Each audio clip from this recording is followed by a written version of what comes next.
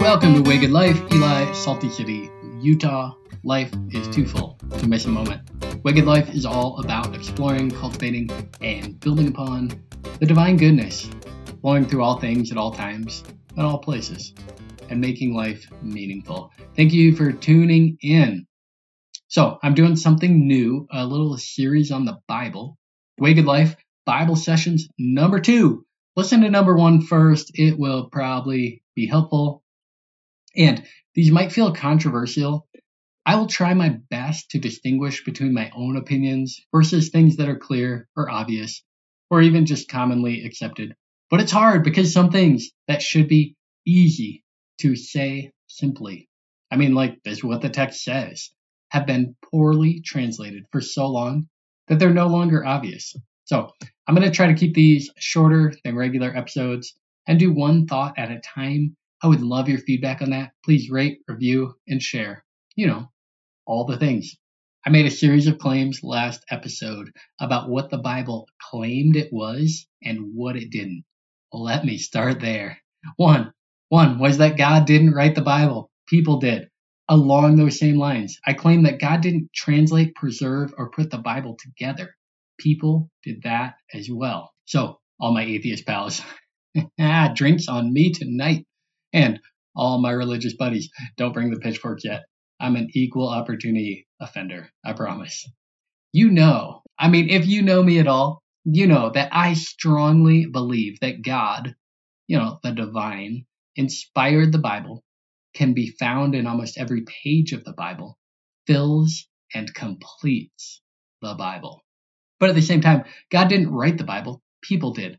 Now, this seems obvious to me. There's some discrepancies, not that many compared to almost every other book, but enough that the entire thing being dictated by God just wouldn't make sense. And I'm not an outlier here. By far, the majority of scholars, churches, traditions agree on this. But still, people get confused. Here's a little example. In 2 Samuel, one of the history books of the Bible, 2 Samuel 24:1, the writer claims that God, Yahweh, caused David's a huge character in the Jewish and Christian Bible. So the writer claims that God caused David to sin. It actually says that God incited, or some translations will say tempted, David towards evil. But Chronicles, just one book later, it goes Samuel, Kings, Chronicles says that Satan, the Satan incited David to sin.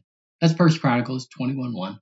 So the Bible says that God incited David to sin, and the Bible says that Satan, or the devil in some translations, also incited David to sin. And they're talking about the same event. There's no confusion there. It's the same event. All right, here we go. If the book was written by any sort of divine being, then that being should have had a proofreader or editor or whatever. Because one page claims that God did this, and another page says that Satan did this. Satan, by the way, means adversary or opposer. And in the Bible, it's always prefaced with the, as in the adversary. Our modern ideas about a horned-headed, red-tailed, pitchfork-wielding Satan, devil guy, that's not in the Bible. In the Bible, when powerful armies come against people, they are called the adversary or the Satan. Oh, you'll love this. Jesus, the main character in the Bible, once called his best bro the Satan, the adversary. When? Matthew 16, Mark 8, Luke 9, John 6. These are known gospels, and they only record a few of the same events, but every one of the authors was all in on this one. Here's what goes down. Immediately after Jesus' friend Peter says, "Hold up, you're Messiah." In Hebrew, that's Messiah or Savior or King. The Messiah doesn't die, and Jesus, the main character of the Bible, Jesus says, "Stop opposing me. Don't play the adversary." There's so much irony here. I hope you see it. Peter is like, "You're the boss. You're the man, large and in charge, Messiah." And Jesus goes, yeah. And next, Messiah will die at the hands of men. And Peter's like, "Shut your mouth, man. That's not what's next. Next, Mashiach rules over men. And Jesus comes right back and says, hey, right now, you're being adversarial as to what God is all about. Don't oppose this. Stand down. Step back. Don't be the Satan in this circumstance. Please tell me you find that funny. Pete says, you're the boss, and then Pete tells the boss what to do.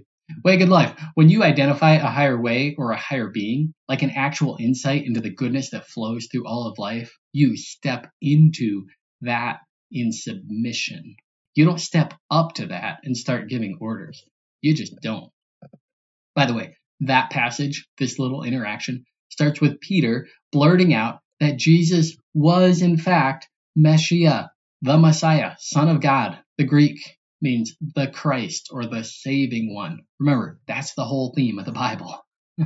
And Jesus responds by saying, hey, God revealed that to you. Did you catch that? So in other words, the Bible, through Jesus, claims that God spoke those words. Not just inspired, but that the words themselves were directly given to God. But then one breath later, the Bible, through Peter, says, you will not die. And then the Bible, through Jesus, says, stop opposing me. In other words, wrong, hold up. And nobody wonders, how do we sort out the truth here? Should we go with what the Bible says through Peter, or should we go with what the Bible says through Jesus, since they're completely different? I mean, they're all in the Bible. No, one trumps the other, according to the Bible. All right, back to the Old Testament. I often refer to it as the Jewish Bible. When Chronicles, just one book after Samuel, says that Satan incited David to sin, 2 Samuel 24:1 and 1 Chronicles 21:1. You can see where things get strange. But you and me, the reader, we now have the obligation to ask the question, which one had it right? Or did either of them? That's, come on. Please tell me you see this. That's what the Bible is inviting you to ask on almost every page. Now, if the Bible claimed to be written directly by God, that would be a scary question.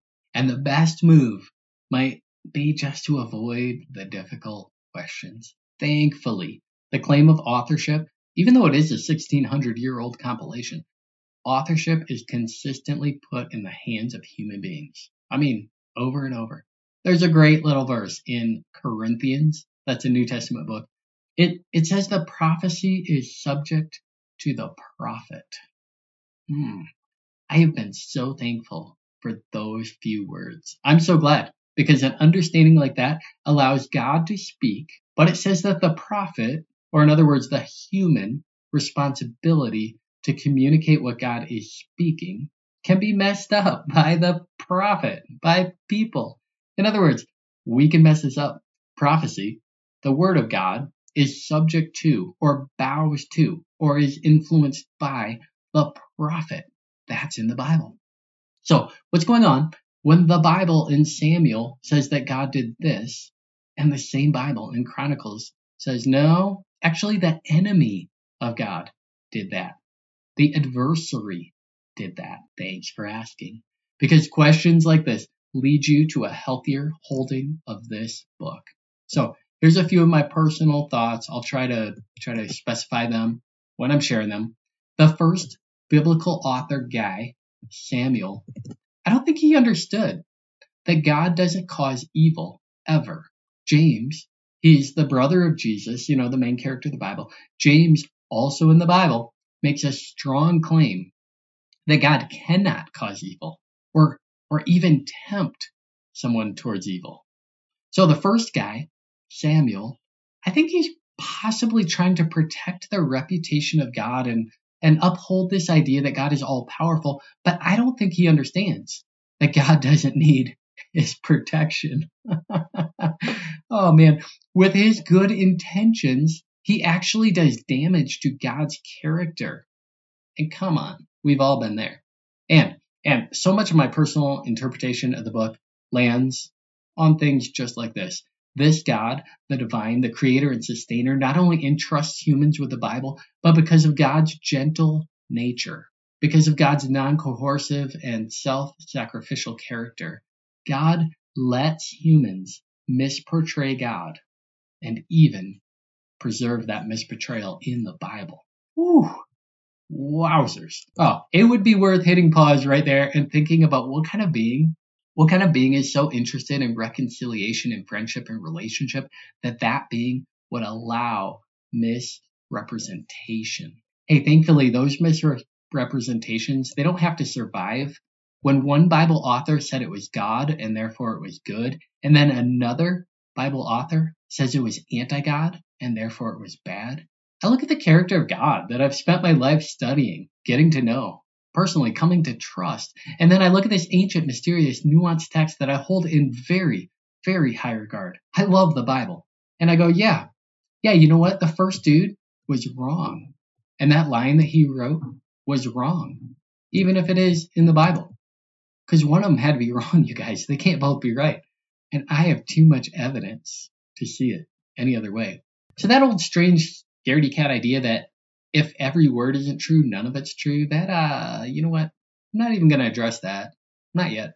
Because the Bible doesn't claim that, and there's no need to force that on the text. If you do so at the expense of your own integrity. And the book you're busy defending, the book won't even support that.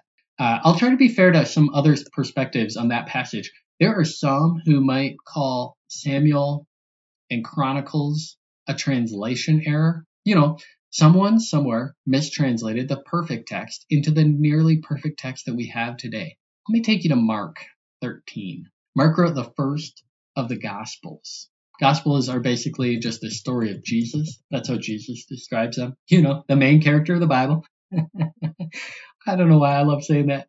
And when Mark quoted Jesus, the main character of the Bible, in Mark 13, Mark wrote, "Heaven and earth will pass away, but my words will never pass away." He wrote those words on a page in a language different than Jesus spoke the words in. Oh, come on. This is so significant because everyone knows things are lost in translation. But Mark, come on, Mark, let's go. Mark made a command decision, and it's so significant. Mark felt fine writing on paper these words would never pass, even as Mark himself passed them into a different language on a page that he knew wouldn't survive very long. Mark was a boss, and I'm so thankful for that, because Mark gives us permission to say the main thing, the big moves, the points, the purposes will survive ever and always, even as we adjust some things like language and technology to make better sense of the meaning. I love it. So here's the thought and also the challenge. God didn't write this book. People did. But at the same time, it doesn't take long to realize that the book, even though it's got its challenges, it rises, far above humanity, and it touches on divine and timeless truths. Because while God didn't write it, the divine, the holy, the sacred is still living, speaking, and loving right through it. And you might say, dude, Eli, you can't have both. Oh, yeah? Then I challenge you to read it and tell me that this is a human book. Here, last thought for the day. The Bible claims that everything that God does after creation, save a few random verses, everything that God does in partnership. It's almost as if God has tied God's own hands and actions to those of humanity. I'll get into that partnership with a passage in the next Bible session. But seriously, what kind of being does that? What kind of presence intentionally limits action to a collaborative process with undependable agents? God does that according to the Bible. And if God does that everywhere in the Bible, it makes the most sense that God would also do that with the Bible itself. Risky? Yes, completely. Could the whole thing go haywire? Yeah. Would you do that if you had the ability, if you had the power, the control? Probably not, right? Yet the Bible keeps insisting that the divine gives away power, even at cost of a reputation. Hold that truth tightly, and it will open your eyes to see the Bible with greater clarity, purpose, and integrity. I love it. May you be blessed. May you be blessed by the being who gives away power, who loses self, who chooses fallible humans, even when they biff things up.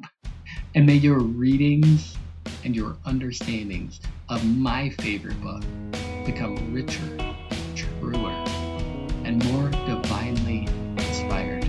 Be blessed, my friends. Be blessed. The rumors say that the prophets are all dead, and their sacred poems wasted on a sorry